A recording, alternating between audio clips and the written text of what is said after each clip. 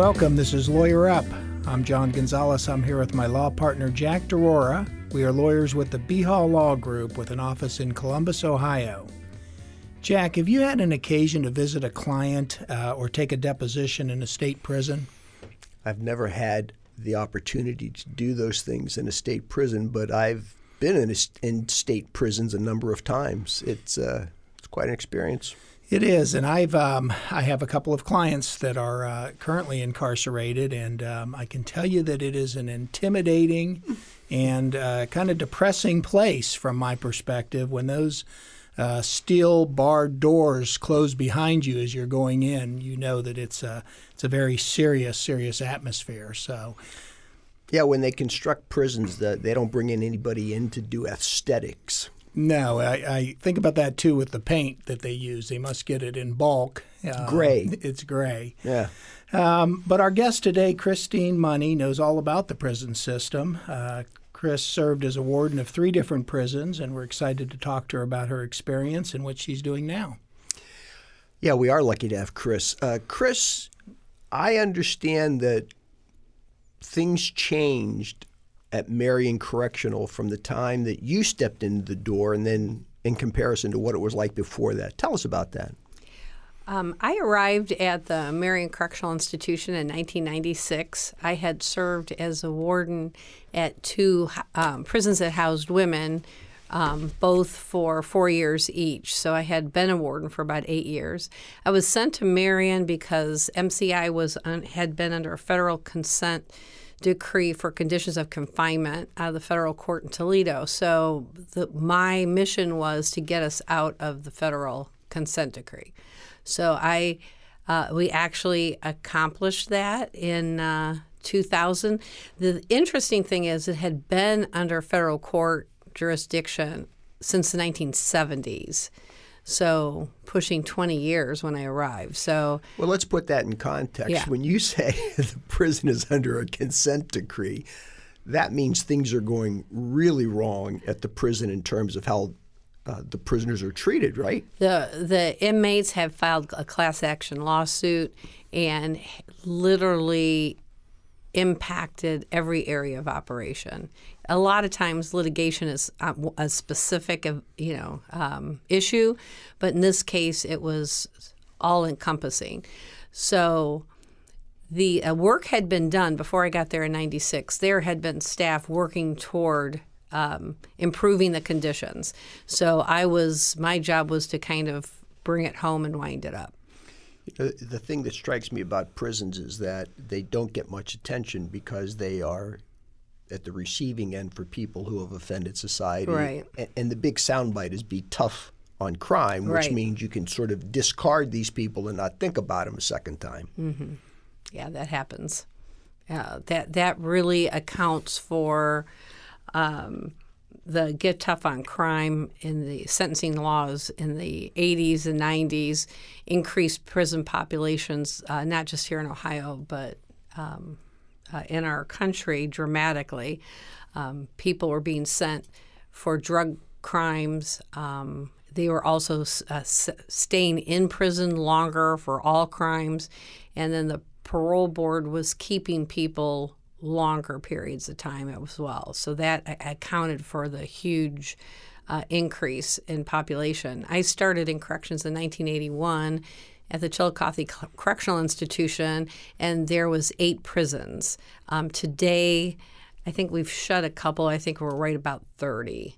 At the height, it was 32, and a couple prisons have closed. So, And we've been hearing a little bit about private prisons. Are there private prisons in Ohio? Yes. How many are there, and how does that compare to the state system? It's very similar to the state system. The department identified it was really started as a cost-saving measure. So the Department of Rehabilitation and Correction identified a couple of prisons, and private corporations bid on those. So today the North Central Correctional Complex next door to MCI is a private prison, and there's at least one other. I'm actually not positive how many now. There's probably 2. There could be a third. Those prisons have to operate by the same administrative regulations, the same policies and procedures. You would not know much of a difference walking in and around a prison that's private or state-run.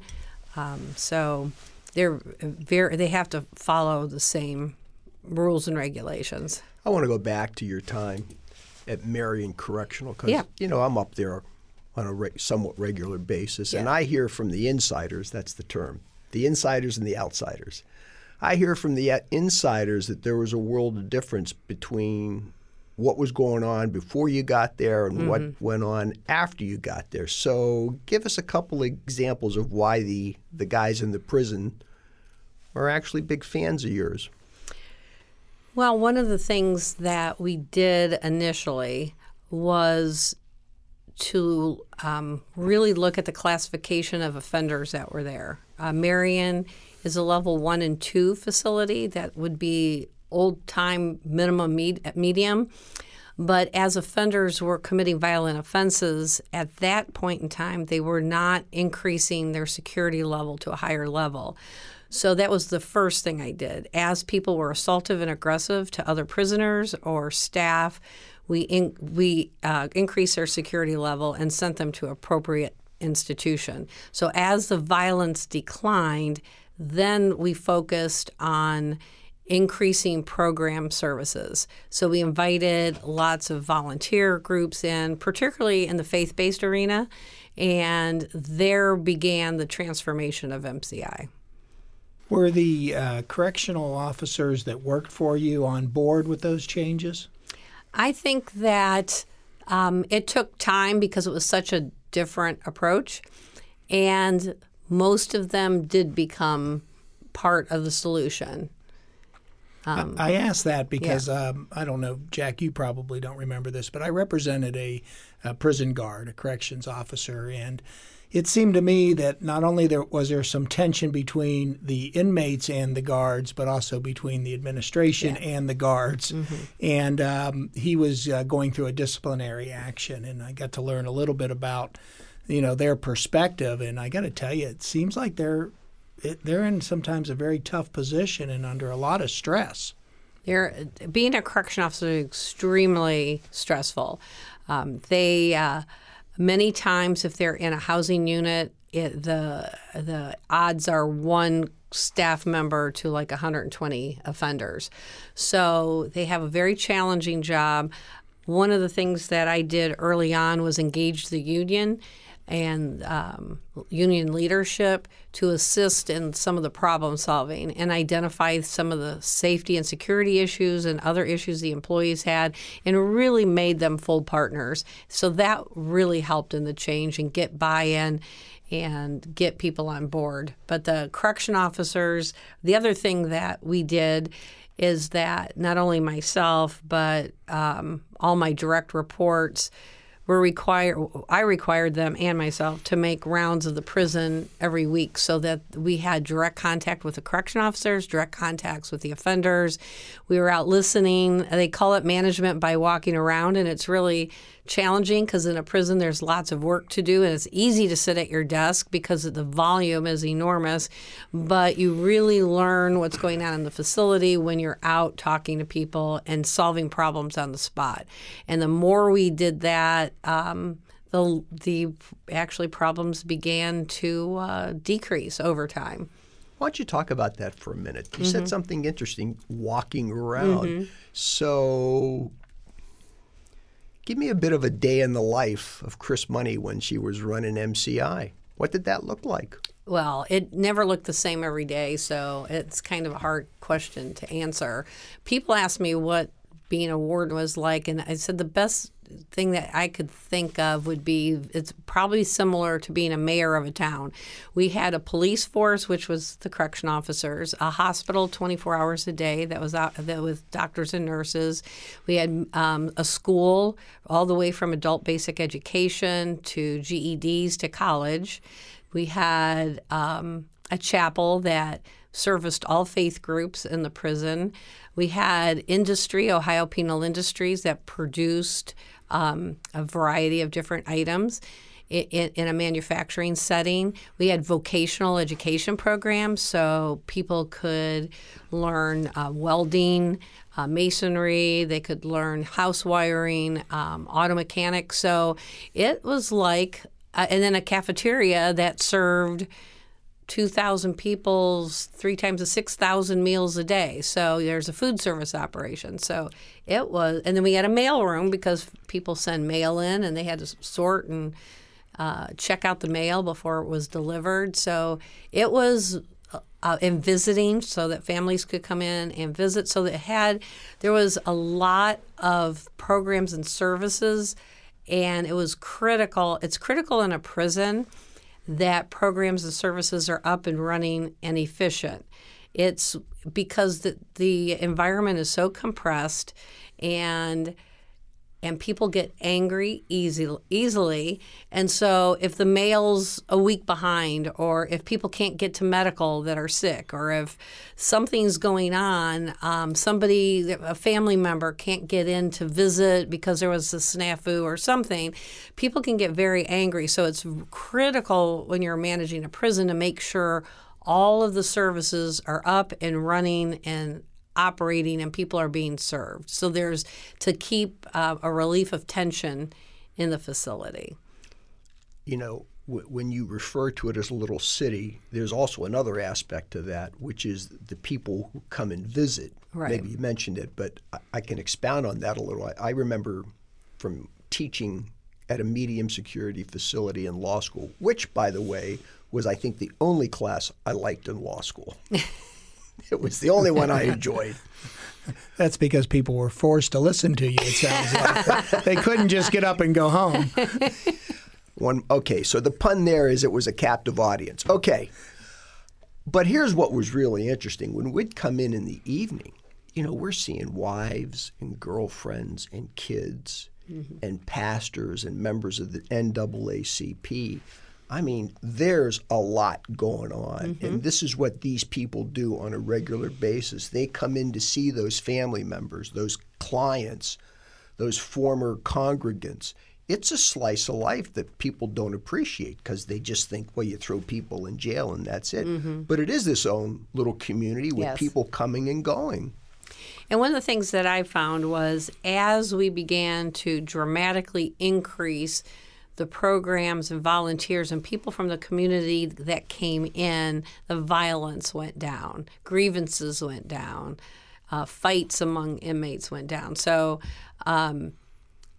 people need to be engaged. They need to have purpose. They need to have and they need to have healthy interaction with people. That's why I'm very concerned about this past year, because the prisons have pretty much been shut down because of COVID. And so there haven't been visits, there haven't been volunteer groups. Now that's loosening up and it's opening up and it's heading in a really positive direction now. But that was a very long time. The longest time when I was a warden that we were ever in what would be called lockdown was during the Lucasville riot. I was the warden at the Ohio Reformatory for Women, and we locked down for 11 days. And I remember thinking it was the longest 11 days ever. So that's the only thing I can compare it to, and thinking that they have gone through it for like close to a year. So it's had to been very, very stressful for the offenders. It's very stressful for the staff to manage them, and I'm sure it's a very difficult. One of the programs that we do at one of the sites is the Ohio Reformatory for Women, which means women haven't seen their children in a year. You know, so it's probably the toughest year in corrections that I'm aware of that really hit hard. And as, of course, was big media stories, there was COVID was rampant through both Marion Correctional Institution and some others. Pickaway Correctional, and then the other prisons had spikes here and there, and did the best to manage it. But you in the environment, it's challenging if you're in a cell, you're with another person. And if you're in a dormitory, you can probably reach out and pretty close to touch somebody on this side and that side. So to think, it's just impossible. How it's built, it's close to impossible to have, protected every single person that's incarcerated. Did they have the email system in place when you were there? They call it JPay now. No, but I left adult corrections in 2005. Oh, okay. And finished my last 5 years in state service at the Ohio Department of Youth Service, our juvenile correctional system. So that wasn't there then. We were JPay is like an email system where they can email people.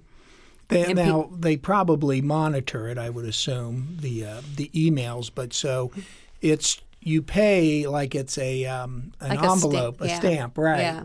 Yeah. But it caught my attention when you were saying how closed off the inmates are. That it because I probably correspond with 3 or 4 inmates regularly, and then a variety of others. But if I don't get right back to them, they're wondering, where am I? What am I doing? And it just goes on. And I try to tell them, unless you ask me a question that needs to be responded to, I usually don't. Not that I care about the 32-cent stamp.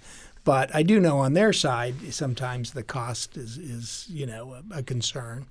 But it does give them a way to communicate with the outside world. They have JPay. They can make phone calls, and they have video. They can video conference family. So that's how they, I'm sure, got through this past year. That's how they can communicate. Mm-hmm. I was doing a hearing with a inmate by video conferencing, and the corrections officer was in. I couldn't see the whole room, but I could tell there were other people doing other things, and we're trying to have this hearing at the Supreme Court, and somebody was in the background typing really loud or doing something really loud. And I said to my client, who's an inmate, can you ask that person to stop? And he looked at me like, no, I really can't ask people to do anything. I said, I understand. Maybe our chair of our committee can. Hey, let me ask you a question, John. You know how many people are in the state prison system today? I can only imagine it's a lot. Do you know? I think, at least as of a few years back, about 55,000, Chris? It's under 50. I think it's in the upper 40s now, but because they've had a decrease. And then I think with COVID, the population went down some. Well, here's the point. Gary Moore, the former superintendent. Director, excuse me, who, by the way, was very nice to me in my inquiries and actually took me down to death row himself to take a look at it. But he said it was like 7,500 people 30 years ago, give or take, maybe 40 years ago. Does that sound right? Yeah. So, okay, how did we get that great big increase? Well, you mentioned that we were talking about that. So I checked out the sentencing project, and basically there were 2.2 million people nationally in prisons and jails. And then that is a 500% increase over the past 40 years. So basically, that happened because of a series of law enforcement and sentencing policy changes on the tough on crime era, and that caused a dramatic increase. There was also the official war on drugs in the 80s. So the number of people I think I mentioned earlier incarcerated for drug offenses went from about 40,000 in 1980 to 450,000 in 2017. 10-time increase. The other thing is that the other thing that happened in between 1980 and 2010, where people stayed longer. So if you were sentenced in the 60s or 70s, if you were sentenced, you stayed a period of time. When you got to the 80s to 2010, you stayed significantly longer. So that, on top of recidivism is measured at return to prison within 3 years of release. So now you've got a mounting number of people in the prison. So as they leave, and 30% of those come back every year. So then it's a mountain. It just mounds and mounds and mounds of people coming back. And at the time in the later 80s and 90s, parole boards kept people longer for life sentences, and that is something that actually is beginning to change. They're looking at, because they have found, research shows that basically at some point when people get into their 40s and 50s, they pretty much age out of criminal behavior. They tend not to reoffend anyway, for whatever, they just age out. And so it's kind of like you being a track star, Gonzo. You aged out.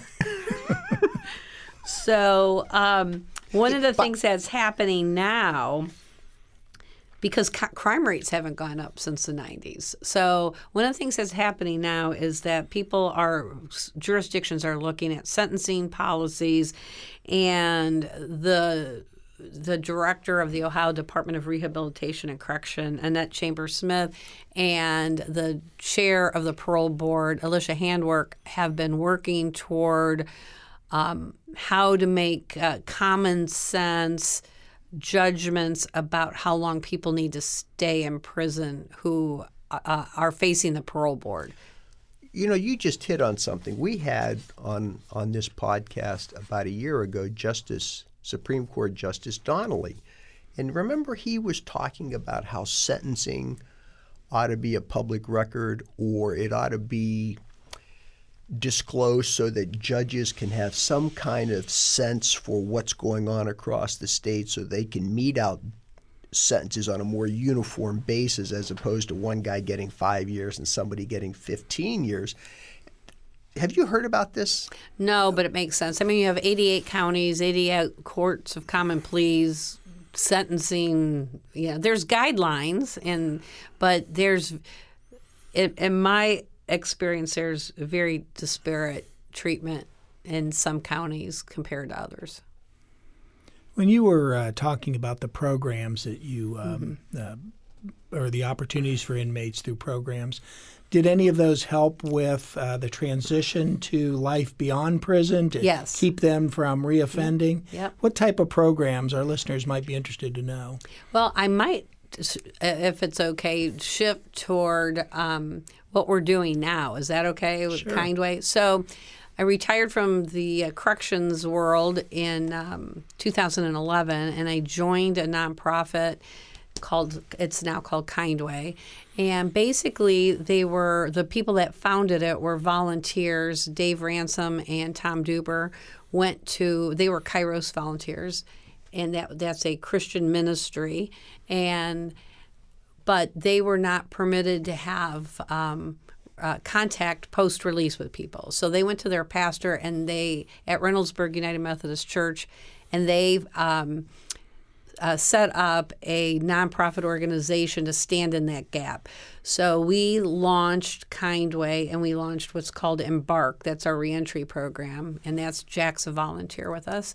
And what we did was we started in summer of 2011 at the Marion Correctional Institution and the Ohio Reformatory for Women. And we work with men and women on one program that's evidence-based reentry curriculum, and it really is focused on cognitive behavioral therapy that helps offenders move from criminal thinking toward pro-social thinking. And then we have Christian programming called Celebrate Recovery. It's a 12-step Christian program. And we call them navigators. They are mentors, and Jack is a navigator and has successfully navigated people. So that's so that as the person transitions out, they have the same people that they've met inside stay connected. Anywhere from 1 to 3 people are connected with someone being released. So we work with them inside to prepare them for release and the best practice programming we could find. And then we stay connected for at least 1 year post-release. We connect people to housing. We actually operate housing for men called the Embark House. With women, we have 2 partners that already house women in transition out of prison, so they became partners. We help people connect with employment. We make sure they have food, they have clothes. Have a guy starting a job a week from Monday, he needs steel-toed boots. We have somebody a donor that's providing that for him. We make sure they have bus passes. We do case management where our staff make sure, people come out of prison, they need identification, they need, we end up at Social Security offices and Bureau of Motor Vehicles and every state government office you can imagine. So we get them around everywhere that they need to get. We make sure they get connected with their family and friends and things as they transition out. So we stand in that gap. We reach back in, and I say that we're a human safety net. They get to know the people facilitating the programs. They get to know the navigators, and that 25-ish, 30 people they know are on the other side of the fence as they get out. So then in the community, we have reunions to stay connected with them, and we also have other activities and programs and stuff going on outside. How do you choose the person that you're going to help? Because there's got to be a lot more that are re-entering society than you can possibly help. What we do is there's an application process. So we hang posters up in every housing unit in June, so that's coming up.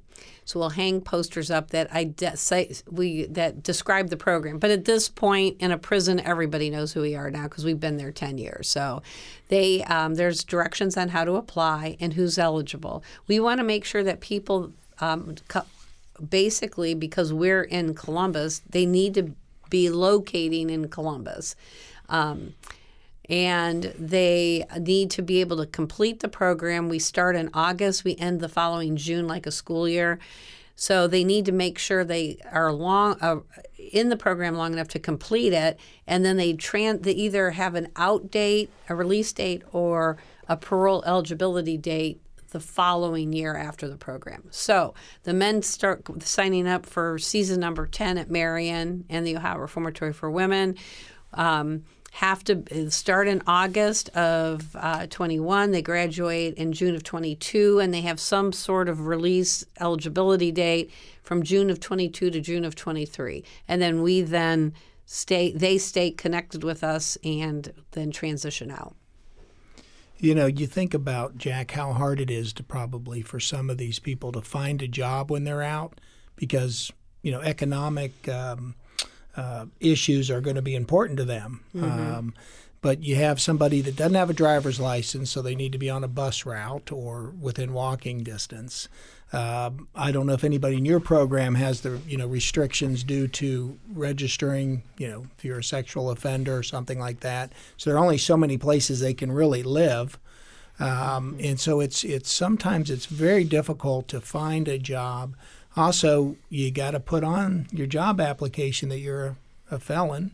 Yeah, fortunately, we're starting to see the ban the block movement. I think that's already taken an effect in the state of Ohio, Yeah, it did. It has, some years ago. But and some companies are going in that direction, but it's not universal. But even so, even getting more detailed, there are a lot of professions that you're barred from entering into because of that criminal record. Mm-hmm. So tell us what it's like for a man who's been in prison for 30 years, for whatever reason, doesn't have Kindway helping him out. What does that fella do? Well, that person would have to face the parole board to get a release if they're doing that much time. So they have to have a parole plan. So they have to have a place to go, whether it's a family or a friend. If they don't have any people in their life willing to accept them, then they would go to a halfway house. And halfway houses are equipped to assist them in the transition part. But it's very difficult.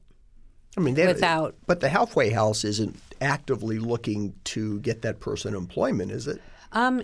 Actually, they are now. They do have training programs and placement because they need to make sure the people that are going to stay there in transition. So I understand. I don't know lots about that. I do know, though, like the local halfway houses, Elvis House, assists people in resume writing and connects them to employers. And because Columbus, our unemployment rate is so low, people are begging for employees, and our men and women make exceptional employees. By the time they've served their time and they're out, they're mature, they have a work ethic, they show up, they're so grateful to have a second chance and to have a job. They show up on time. Our people are getting promoted, they're getting, hired, they're just they're doing really, really well. And when we very first started, finding employment was probably one of the most challenging. It was nobody would hire, almost no one would hire them. The people that would hire them were not full-time people, jobs, and they were minimum wage-ish jobs, and so it was no benefits. So they were really living in poverty. I mean, really desperate situation. However, a lot of them use that. We would say just go and work the hardest you can and at least build your resume. So you got out of prison, you got this job, and then we'll work on the next step with you. So we say initially get a survival job, and then we'll work with you on a job to help you thrive, not just barely get by. So I don't think I told you this story, but the man that I'm mentoring, Sam, talk about being a good employee. His car broke down once, right? So he was so worried after that about not getting to work, he bought a second car. Yeah. And I tried to convince him, we got Lyft, we got Uber. Yeah. Nope, I'm getting a second car. I'm not going to miss work. Yeah. Okay. There's probably some reluctance, I would think, from employers or just people out in the community if somebody has a background of violence or have committed a violence offense. What assurances, if any, can you give people that allow us to give some of the people in your program a second chance or a third chance? Actually, when we're talking to employers, that always comes up. And I ask them to please tell us what their requirements are, because we're not going to set somebody up for failure. If you're not going to hire them, just tell us what you'll accept. And we have been pretty successful talking to employers about the fact that it's actually our violent offenders that have served 28 to 35 years in prison, that offense was so long ago that person has made such a dramatic transformation over the time. They have had a great institution record. They have they've been employed in prison jobs. We know them, and we come alongside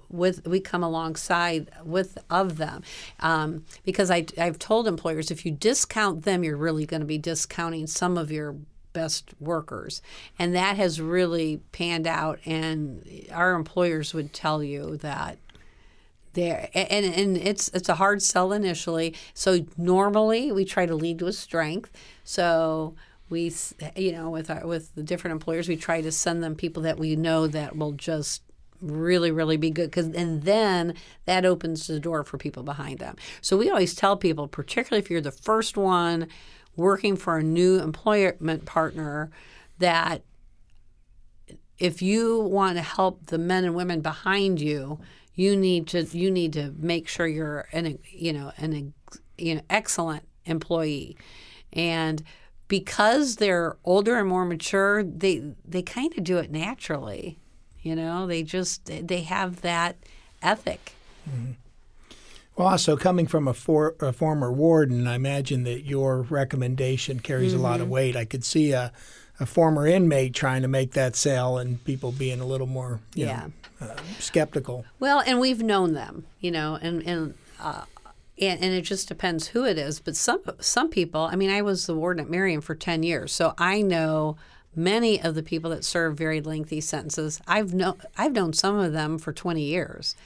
And so, we are references. Many times we are references for employment, because if you figure, if someone's been locked up even 10 years, they simply don't exist in the community. So if a landlord wants to know, trying to discern whether or not they should rent to them or somebody to hire them, or they want to go to college and they have to have letters of reference, or references for all kinds of things. We kind of stand in the gap for that and say, okay, I've known this person for this long, and this is what I can tell you about their character. So we do that, and that's a huge part of what we do. Almost every time I go up to MCI, Marion Correctional, I look around that room of men and I think, a lot of times the only difference between them and me is maybe 5 minutes of bad decision making. Yep. What do you think about that? Oh, yeah, absolutely. I mean, the people that have committed violent offenses, that's why whatever the circumstances were around that are likely to never be replicated again. There's some really bizarre stories of how people came to commit the crime. But one of the things to know is that one of the things that I came to know is that there's a tremendous amount of brokenness in the lives of people who are incarcerated. There is a lot of abuse, both men and women, particularly women at a higher rate. There's addiction issues, mental health issues, poverty. So there's lots of reasons that kind of go into the formula of their lives. And not everybody that had those things happen, that the adversity happen, commit criminal or become criminals. But in many cases, you can kind of look at the history and see, I can see exactly your path, how you got from all of this to committing a crime. Let me give you the opportunity to brag for a minute. So how many men and women have you put through Kind Way, and how many have fallen off the wagon, so to speak? Okay, we've had inside Marion and ORW, we've had 190 men and women complete the inside program. 155 people have transitioned to the community. So of those, the ones that stayed connected with us, did the inside program and stayed connected 1 year outside, only one person has returned to prison. Of the whole group of 155, our recidivism rate's about 5%. And those are people that did not stay connected. They decided to go their own way or do whatever without us because, it's voluntary. So we're just there we don't make anybody. The only time it becomes involuntary for them is if they get parole, like if the men get paroled to us, then we're responsible for their supervision. And that's only typically 6 months before they transition to live independently. But basically, it's a formula that when you really seriously tackle criminal thinking errors and when you work on faith and develop a pro-social, healthy, Christ-centered community, it's a recipe for success. And I tell people at orientation, you have got to want to come back to prison. If you go through this program and stay connected, you literally have to want to come back to prison because you won't have to. There'll be nothing that you'll need that you aren't provided or provide the opportunity to come back, that you would have to ever come back to prison. And they all look at me like... I can't imagine there's a cost to Kind Way for the inmates or their families. No. Where do you get your funding and where do you get your volunteers? Well, the volunteers come from a variety of churches, and somebody just asked me that question the other day. We have about 80 volunteers, and we haven't recruited volunteers in several years. They come to us. They hear about us. Their friends here. So, other volunteers bring their friends. So when we talk at churches, people say, I want to sign up. So we haven't recruited anyone. I'm sorry, what was your question about? Oh, where we get funding? Yes, your funding. Okay, funding, we have a very generous board of directors. Beyond that, we have a dozen or so church partners that give us mission funding. Sometimes it's called outreach funding. It just depends. Churches typically support, nonprofits that are doing ministry. We have a couple of foundations that we apply and have been granted funding. And then the vast amount of our funding comes from individual donations, individuals. So we do an annual fundraising event for the network of our board of directors, and people just hear about us. I can tell you a kind of a cool story. On Sunday, one of our alumni who finished the Embark program inside was released after 33 years, and I hired him on our staff in January. And he did his testimony at Rock City Church on Sunday, and the pastor announced at the end that they are making a donation to Kindway for 1 year of his salary. So, yeah. So, Wow, that's nice. it's just, you just don't know where it's going to come from. So it's. Well, I think you're mistaken about one thing. You do have one recruiter. You got, is it Matt Palmer? Oh, yeah. Yes. Oh, I could probably, do you want to talk about it? Oh, sure. Do you want me to? You do it. Okay, so several years ago, Matt Palmer, who owns a financial investment company here in Columbus, he came to an event we had at Marion, and he heard some of the inmate testimonies. And on walking out, he said, "I want to bring a busload of men up to experience this. I want to bring." And so I'm kind of thinking he's kidding, right? So he contacted us like the next day, couple days later, and said, "I'm going to plan it." So Matt has underwrote a whole day of running a bus and bringing men up to the Marion Correctional Institution, and the men inside put on a retreat day for them. And so that's really where we got lots of our volunteers from that. And so he's done that 5 times, and walking out after the 4th time, he looked at me and goes, would you want to do this at ORW? That's the women's facility. I said, that would be awesome. So in 2019, he did a bus ride to ORW, and we had a number of volunteers sign up from that too. So I was on that bus a few years back. Yeah, it's a powerful day, wasn't it? I walked into that chapel. I was just struck, and it's one of the few times, I don't want to say I cried, but I got a little teary-eyed, because there were all these men, all the insiders, who were overjoyed to see us. Yes. Yeah. And they welcomed us like we were long-lost friends. Yeah. Now that's difficult to believe for the average outsider, but it was an important day. I think sometimes in that situation, their kindness is disarming because you don't expect it. That's a really good way to put it. Yeah, exactly right. Mm-hmm. Chris, you mentioned there might be 30 state prisons around Ohio, and you're working in 2 of them. What's happening in the other places? Any similar programs you're aware of? Any requests to your group to branch out? We could probably go to as many places as we can if we had the resources. We are taking Embark to the Pickaway Correctional Institution. We've already started some preliminary programming with them last week, and we're starting Embark season number 1 in August there. So we're going to our 3rd one, and then we'll be looking at a 4th soon after that. I would think that most or all the institutions would be interested just to keep inmates from coming back. Right. I'd asked you earlier about programs while they are still inmates, and I know that yours is a year program, but what else is available? Are there educational courses? Yeah. Are there There's a myriad of programming. People can come in and be illiterate and go through adult basic education. They can go to high school and get their GEDs.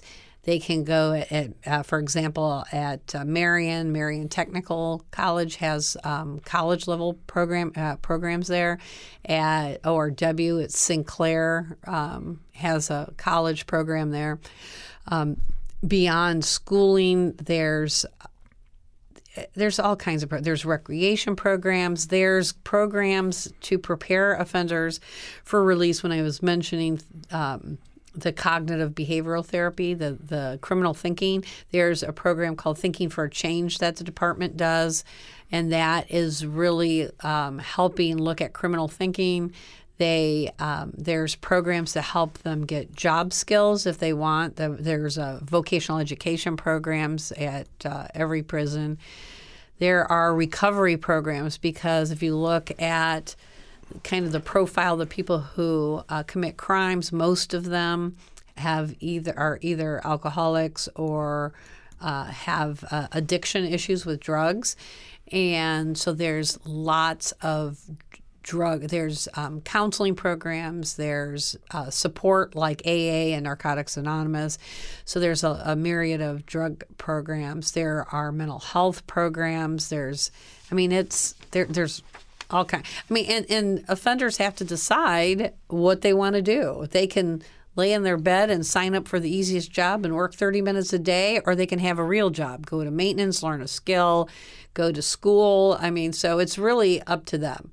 And one of the things when we select people, I think you asked about that and I might have jumped over it, but when we're selecting people, we are looking for people who have made some investment in their own life. If they just come to the end of the sentence and say, okay, here I am, I need help. It's like, well, that's nice, but what did you do with the last 10 years, 15 years, 30 years? But if they've done something, if they say, okay, this is what brought me to prison and I have been working on this. I've been going to recovery service counseling, and I've been working on my education, and I've been working on my thinking errors, and I've been, so we're looking for people who have made some level of investment in their own lives, and then we'll take a shot at it. They don't have to have been perfect. They don't have to have a perfect institution record, but they have to show that they did something. Are there incentives for inmates to do those programs within the prison system? Do they get, extra time, exercising or more time at the library if they sign up? They have access to all that. They can earn good time credits, and it just depends how they're sentenced. So it's not enough to make somebody decide they want to do the right thing. They have to, at some point, people come to, in addiction, they talk about hitting rock bottom. So it just depends if it's rock bottom. Sometimes rock bottom is the third incarceration. Sometimes rock bottom, it just depends what it is. So it's different for everybody. So when somebody is tired and in an addiction, they say they're sick and tired of being sick and tired. So they just decide, that's it. That's my defining moment. I'm done. I'm on a trajectory now to do something with my life. And then because you can't make people be motivated. So they have to come to that conclusion. I'm ready for a change. And that's what we're listening for at the interviews. Are they ready for a change? Have they made a significant investment? And are they ready to do the work? How many inmates, I'm thinking like a percentage, are showing that initiative versus ones that just want to do their sentence and, like you say, take the easiest job, stay in their cell, in their bed? Well, I think typically at an institution that houses the lower level, the level 1s and 2s, those folks are generally pretty serious about trying to do something. And I would struggle giving you a percentage. If I was living in the institution and I knew more, but it's been 16 years since I've actually worked full-time in a prison, so I would be guessing. But there's a lot of people that want to do something, but that's certainly not everybody. There's people doing the wrong thing, trying to get drugs in, trying to do all kinds of criminal behavior inside prison. So those people clearly aren't ready for release. I know they have a lot of time on their hands. I know from my clients that can write me missives that go on and on and on, and certainly some of the inmates are very well educated in the area of law and research, and I've learned over the years to take their suggestions or their case comments very, very seriously because they know what they're doing. Yes. Well, they've got time. You're right. Yes.